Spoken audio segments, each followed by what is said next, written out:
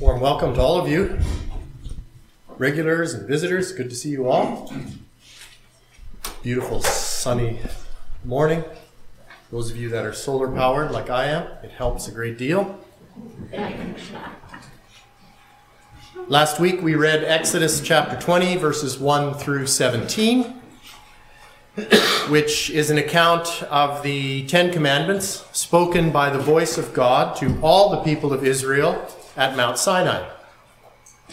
These 10 words, as they are called in other places in the writings of Moses, are a miracle of thought. There is nothing like them found in any other ancient literature. In fact, we don't see any statement of law even remotely close to it until about 2,500 years afterwards in Western Europe. And even then, the idea of lex rex, or law is king, or we call it the rule of law, could never have been imagined by men. And it had its foundations in the law of God, the Ten Commandments. There are four things, or maybe I should say at least four things, that make the Ten Commandments unique. Number one, they were given a special name, the 10 words. Number two, they were audibly spoken to all the people of Israel by the voice of God. Number three, they were chiseled into stone tablets by the finger of God. And number four, they were placed into the Ark of the Covenant and kept in the Holy of Holies, in the tabernacle, and eventually the temple of God. But God did not stop with the Ten Commandments. He went on in the next chapters of Exodus, as well as further books, to lay out about 600 more laws for the nation of Israel. In a sense, these added laws were a further clarification or division of the Ten Commandments insofar as they were to be understood in the context of the nation of ancient Israel. In general, scholars that have studied the Ten Commandments and the laws of Moses have divided them into three main categories: ceremonial law, civil law, and canon law. Ceremonial law defines the religious practices of ancient Israel. These laws cover the priesthood, the sacrificial system, the distinguishing between the clean and the unclean, the distinguishing between the holy and the profane. The ceremonial law came to a distinct and complete end at the cross of Christ. These laws were a mere shadow of the atonement accomplished in Christ, and once the substance had come, there was no more need for the shadow. This is why Christians today do not perform any animal sacrifices or hold to any of the other ceremonial laws. Civil law defines the subtleties and application of the Ten Commandments in society. No culture or society can exist without some sort of civil law. For ancient Israel, Moses laid out the precedent for how the law should be applied in society. Civil law was there, firstly, to determine guilt or innocence, and secondly, to prescribe appropriate punishment based on the severity of the crime. Christians today also recognize the need for civil law for a properly functioning society, acting as a hedge for those that would commit evil acts. But we would feel free to accept a change in the details and types of punishments, of course, so long as they are founded in godly ethics and morality. Canon law, the category in which we find the Ten Commandments, is eternal. The Ten Commandments are a concise and dignified statement which reflects the very moral nature of God. In Romans 3:31, Paul asks, "Do we then make void the law through faith? Certainly not," he answers. "On the contrary, we establish the law." The Christian, through faith, by the power of the indwelling Spirit of God, can love God and love his neighbor, which two commandments, Jesus tells us, hang all the law and the prophets. So let's go ahead and read our passage of Scripture again this week, which we'll just read the same passage, Exodus chapter 20, verses 1 through 17. But we are going to be paying special attention this morning to verses 1 through 11.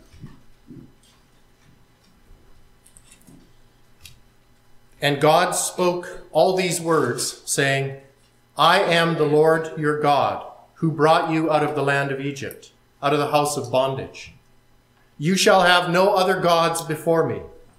You shall not make for yourself a carved image, any likeness of anything that is in heaven above, or that is in the earth beneath, or that is in the water under the earth.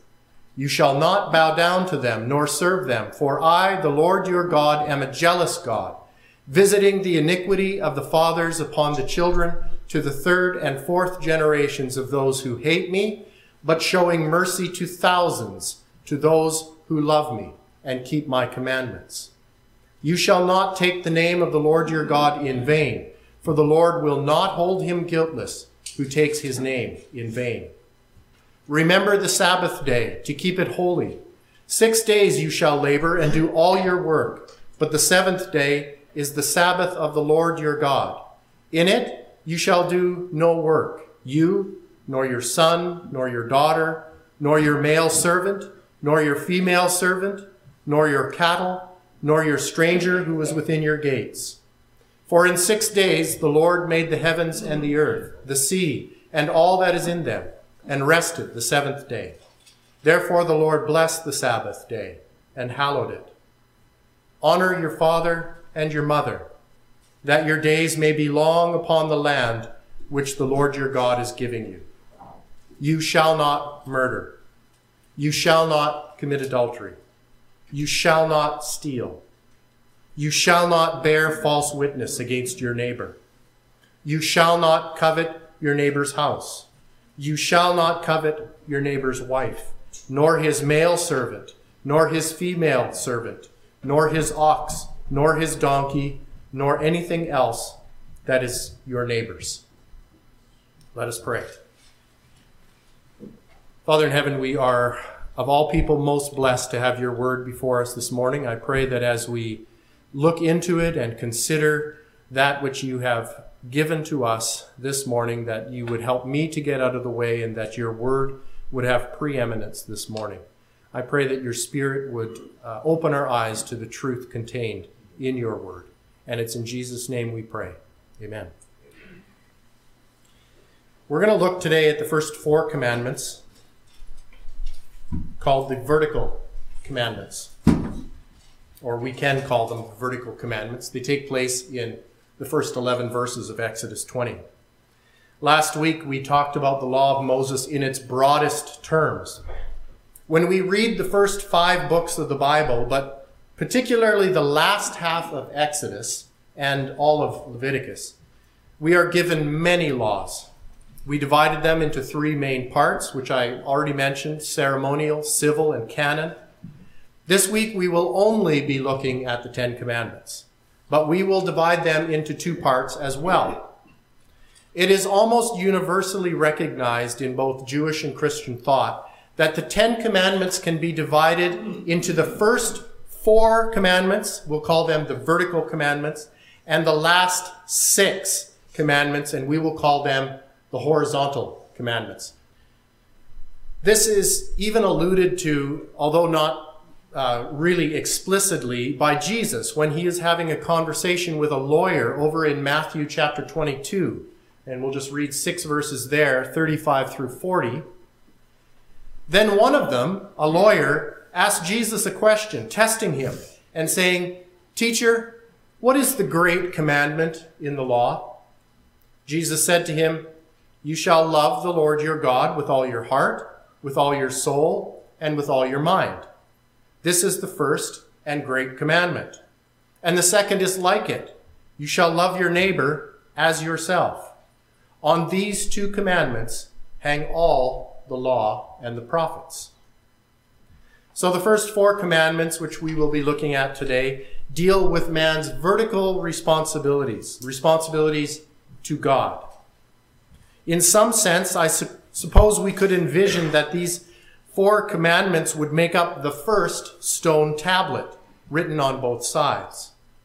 The final 6 commandments, which we will look at next week, Lord willing, deal with man's horizontal responsibilities to our fellow man. We might call them the second tablet, written on both sides. Just as a quick aside, the reason I mentioned that the tablets would have been inscribed on both sides is the fact that this indicated in the ancient world a completed and unchangeable agreement. This is explicitly stated in Exodus chapter 32, verse 15. It says this, "And Moses turned and went down from the mountain, and the 2 tablets of the testimony were in his hand. The tablets were written on both sides. On the one side and on the other they were written." Nothing could be added to or removed from the covenant agreement when written on both sides. This idea appears again in the book of Revelation, chapter 5. The first verse of Revelation 5 reads like this, "And I saw in the right hand of him who sat on the throne a scroll written inside and on the back, sealed with 7 seals." An unchangeable covenant. There is no doubt that the Apostle John is drawing the reader's attention to the stone tablets of the 10 Commandments in the chapter we're looking at today.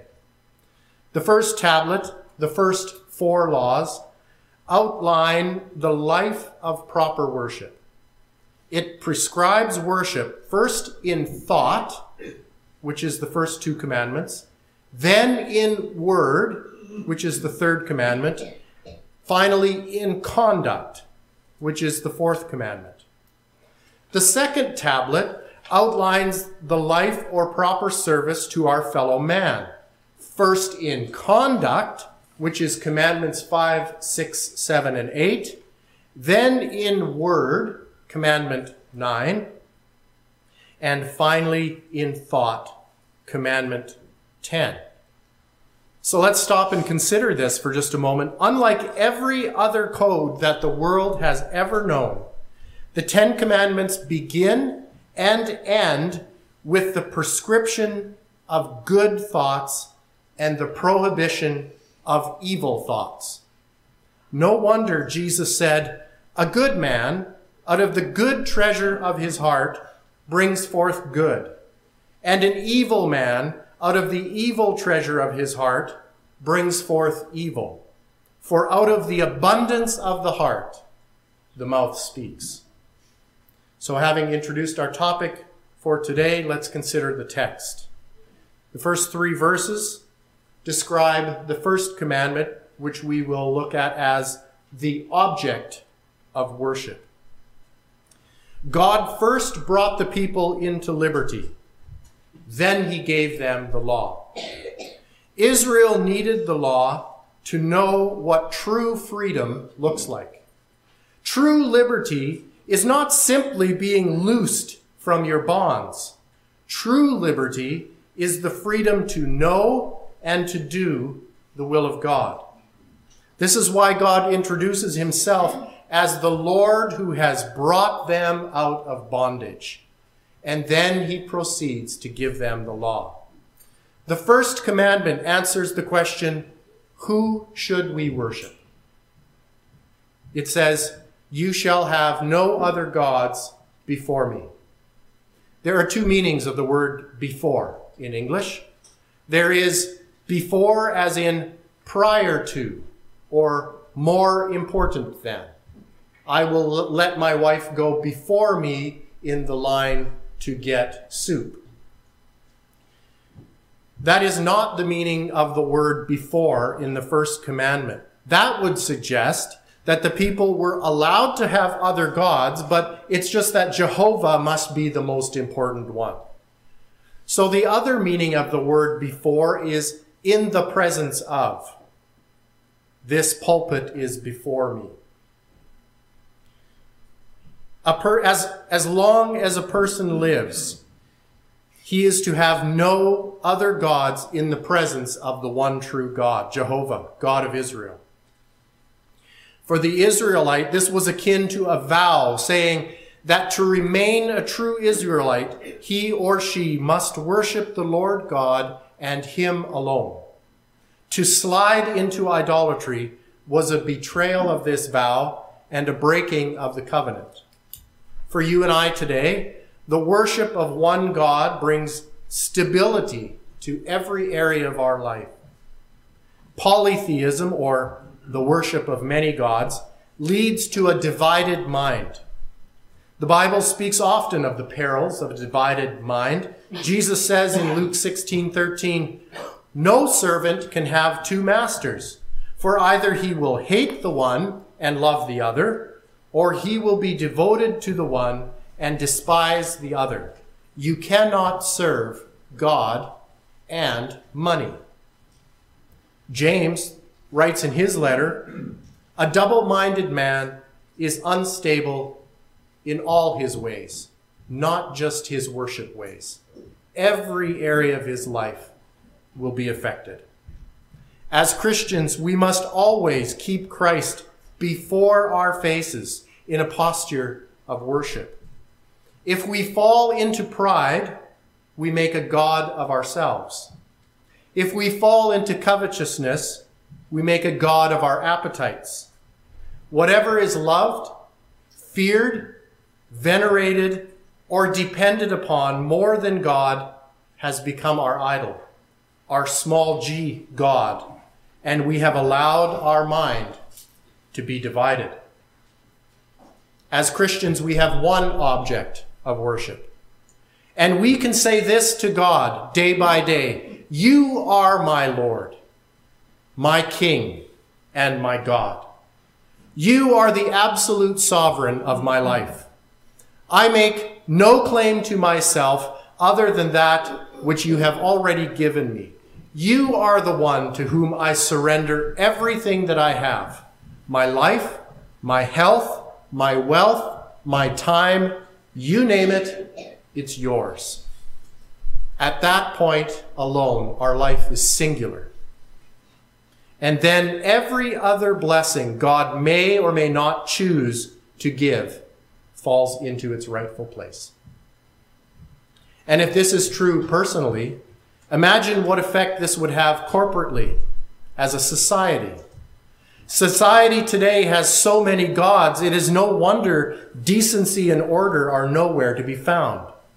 So the committed Christian believer must live the truth and proclaim the gospel at every opportunity. It is the power of the gospel that alone can vanquish the gods of money, power, comfort, or whatever else, and replace them with the one true God, the Creator, the Redeemer, Jesus Christ.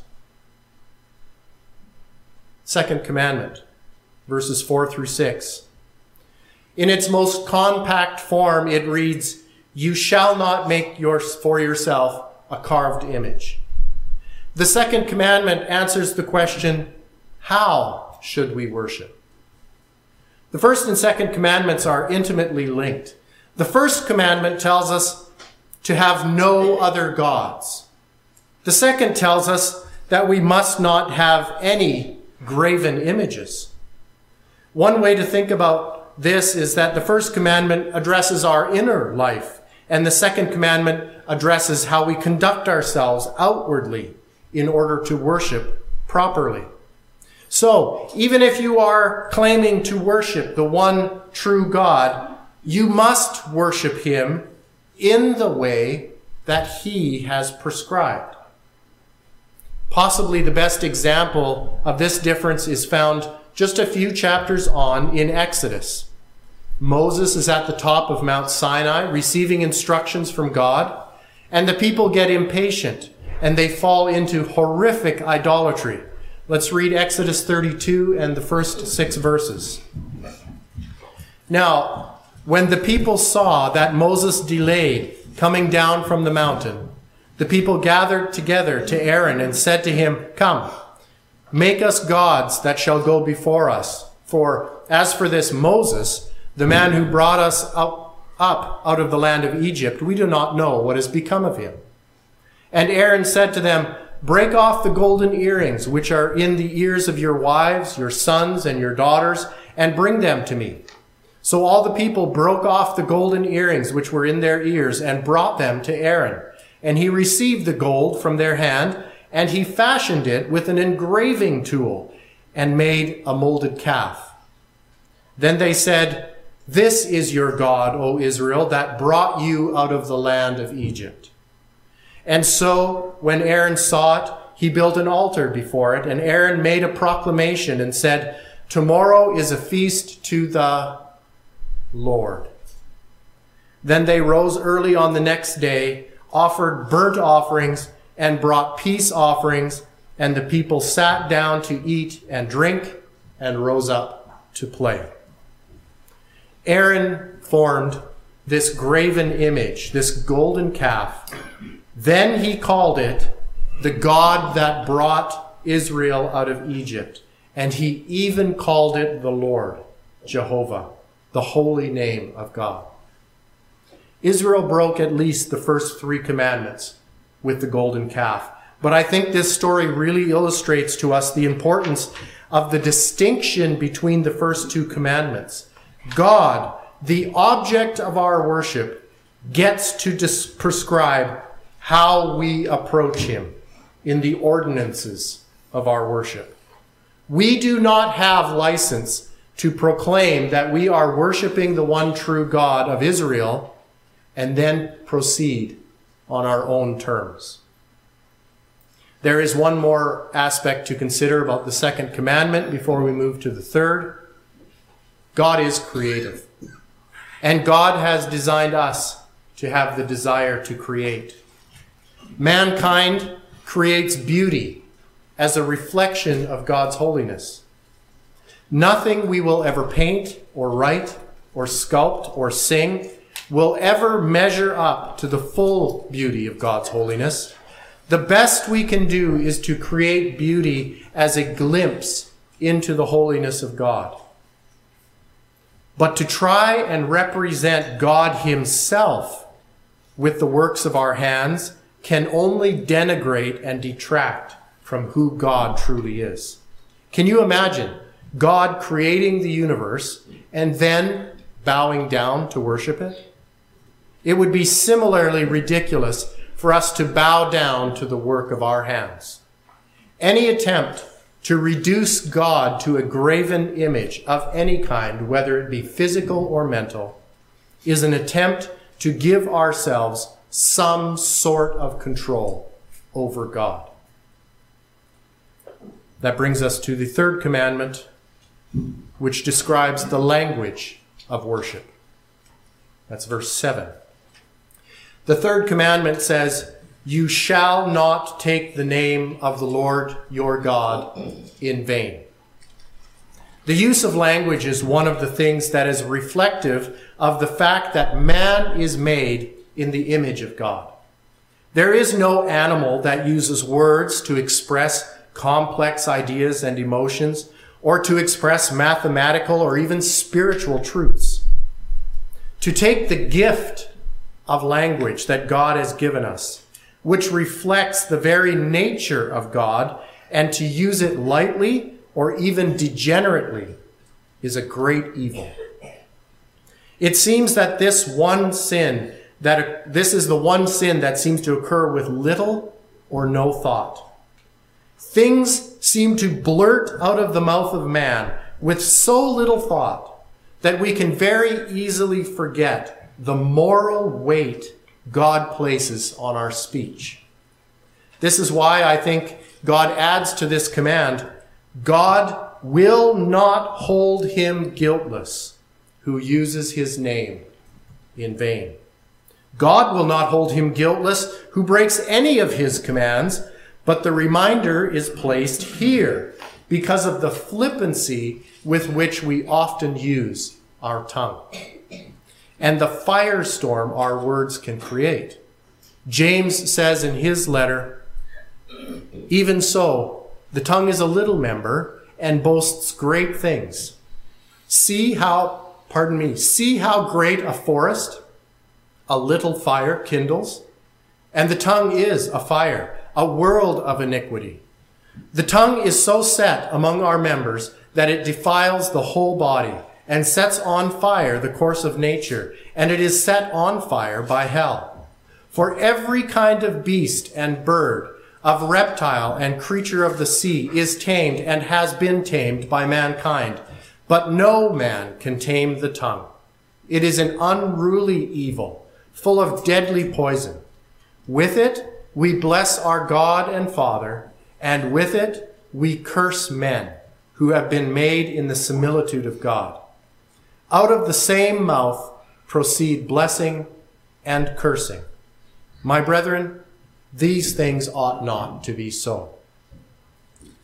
Then in Matthew chapter 12, verses 35 through 37, Jesus says this, "A good man out of the good treasure of his heart brings forth good things. And an evil man out of the evil treasure brings forth evil things.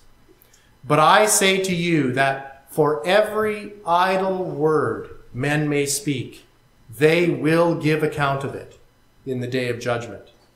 For by your words you will be justified, and by your words you will be condemned." Consider for a moment the seriousness of what Jesus has said. Every idle word. That's any word that is not doing something productive and useful. That's a serious indictment.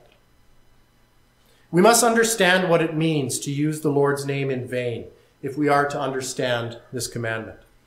Vanity is emptiness. To use the Lord's name in vain is to fail to consider the weightiness of the person behind the name.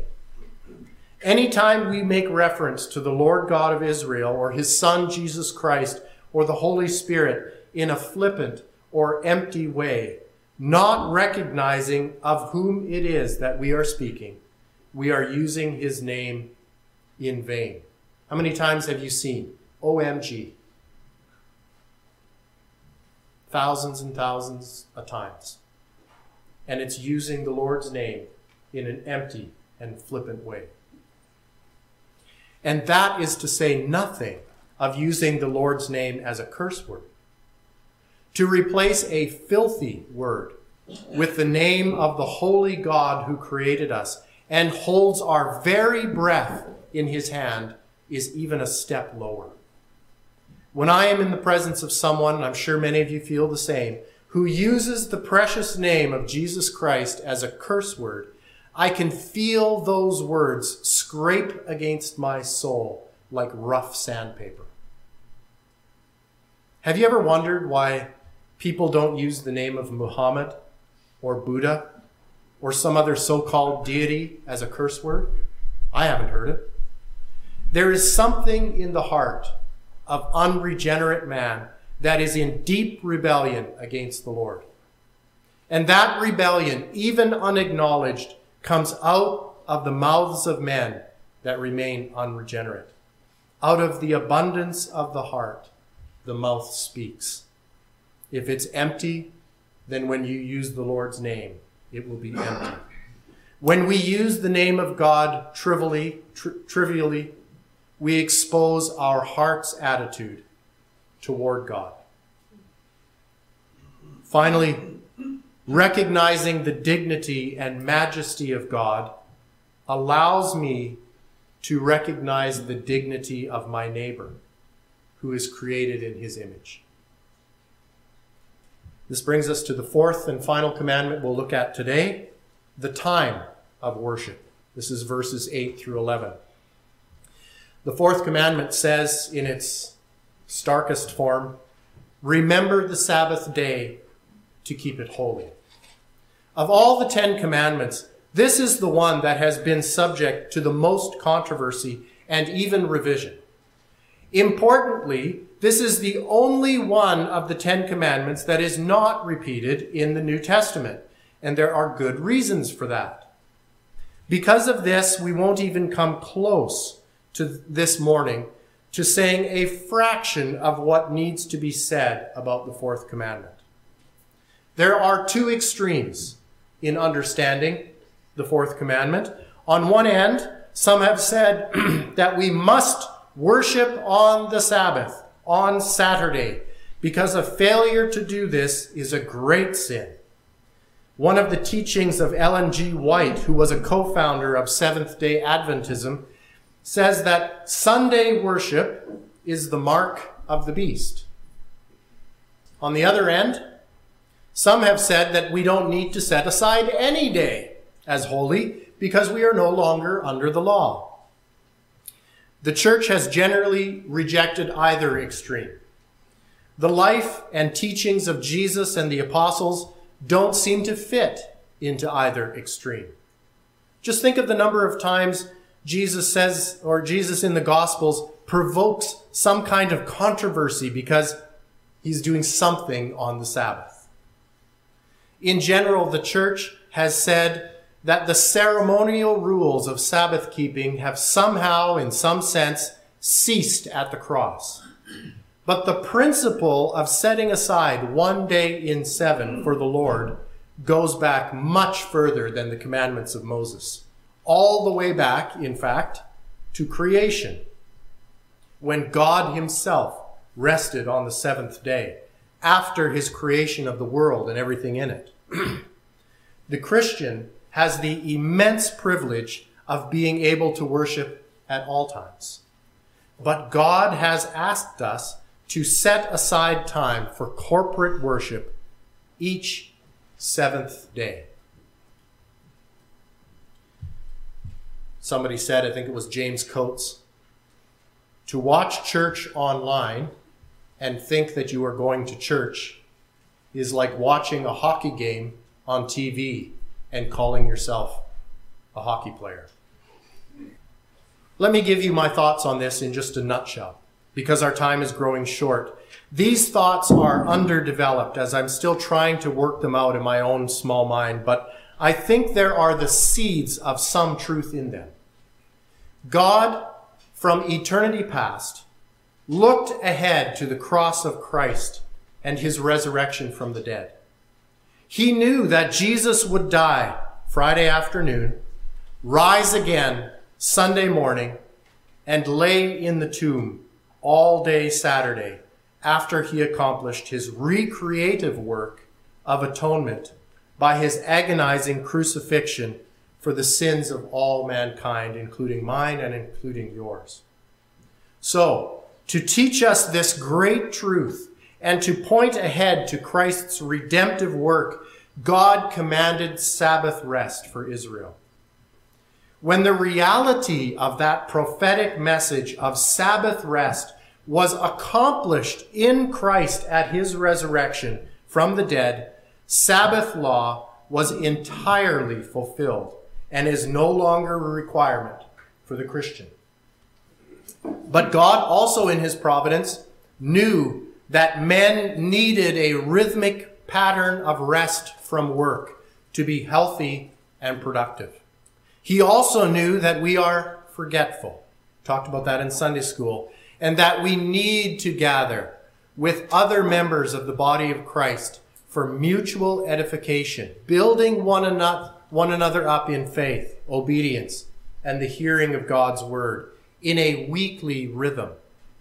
So God gently led the early Christians to set aside not the Sabbath, as it was now completely fulfilled in the resurrection, but the Lord's Day, Resurrection Day, Sunday, to rest from our regular duties of labor and to engage in holy spiritual work, doing good and glorifying Christ and encouraging others. There you have it, my thoughts on the topic in seed form, not well developed or refined, but faithful, I think, to Scripture. On to our final thought for this message. Something I had never before seen in the fourth commandment struck me this week. If I were to ask you to sum up the fourth commandment, what a person is commanded to do in the fourth commandment in one word, what would you say? On the Sabbath we must rest. If we were to sum up the fourth commandment, we would sum it up, I think, with that word. I've always thought that the fourth commandment was a commandment to rest, but if we read it carefully, it is also a commandment to work. Exodus 20 verse 9 says, 6 days you shall labor and do all your work. 6 days you shall labor and do all your work.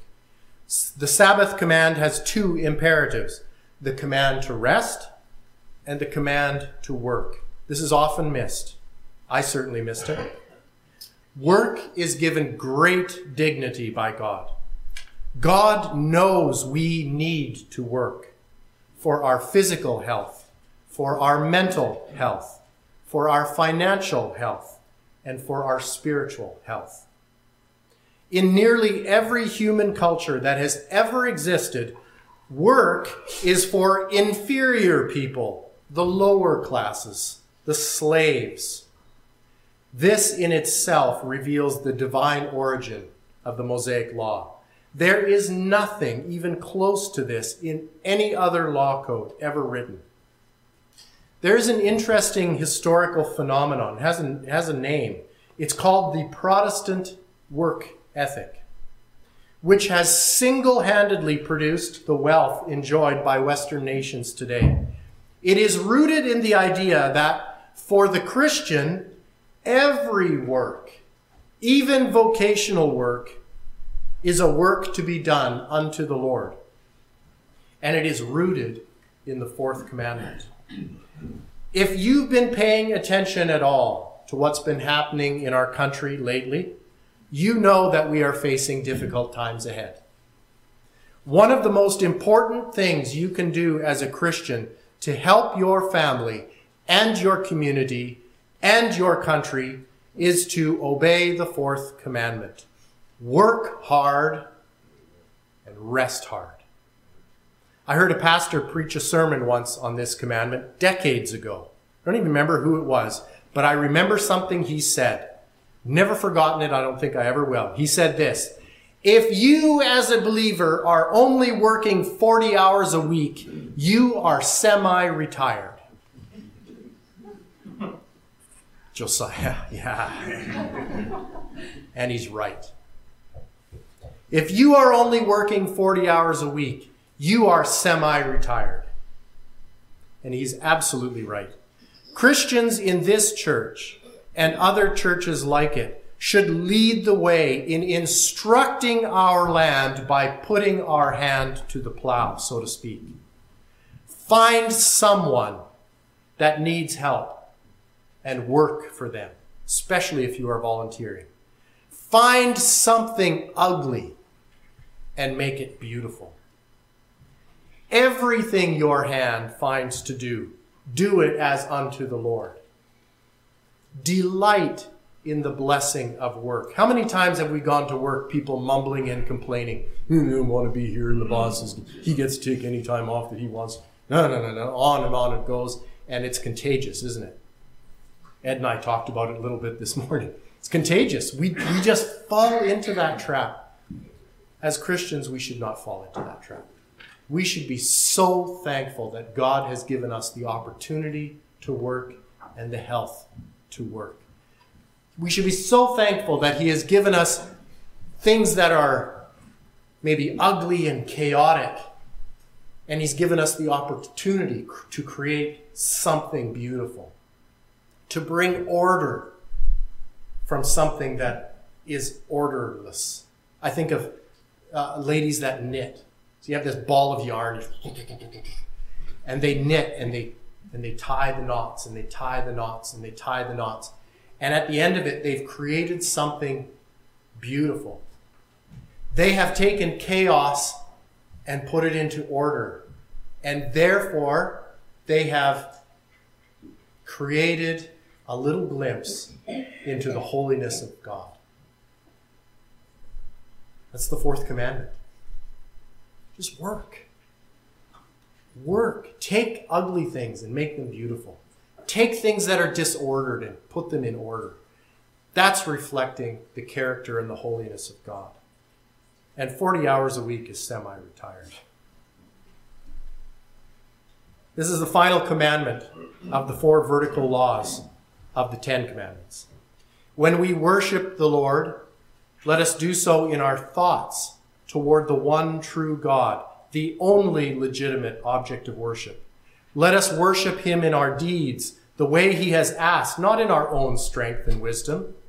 Let us worship him in our words, speaking in psalms and hymns and spiritual songs, in gravity and truth, but also in joy. Let us worship him at all times, whether we are at work or at rest, so that all we do as his people brings glory to his name and brings healing and beauty to our homes and to our societies and to our country through simple obedience by faith in Christ. If each person hearing this message did these 4 simple things, in 1 year, we would not recognize our homes. We would not recognize our societies, and we would not recognize our country as God spreads the garden of his kingdom into the weeds and the thorns of this present world. Let's pray. Father in heaven, thank you for your word, that it is true. And in every aspect, it brings us tremendous blessing. As Christians, we are all people most blessed. We have your word in front of us. We have this place that we gather with other like-minded believers. We have the opportunity to worship in every possible way with our thoughts and our hands, our minds. Father, we ask that it is through Christ, by the Spirit of God, that we would do these things in a way that is pleasing to you by faith. For without faith, it is impossible to please God. As we go from this place, let us remember a few of the principles that we have learned from your word this morning, and not just plant them in our brains to sit there and be dwelt upon, but that they would take root and flow out to our fingers and our feet, that we would, by your strength, by your grace, produce beauty where there was ugliness and order where there is chaos, that we might reflect just a little glimpse of your holiness to this world. We thank you for these opportunities in the name of our Savior, Jesus Christ. Amen.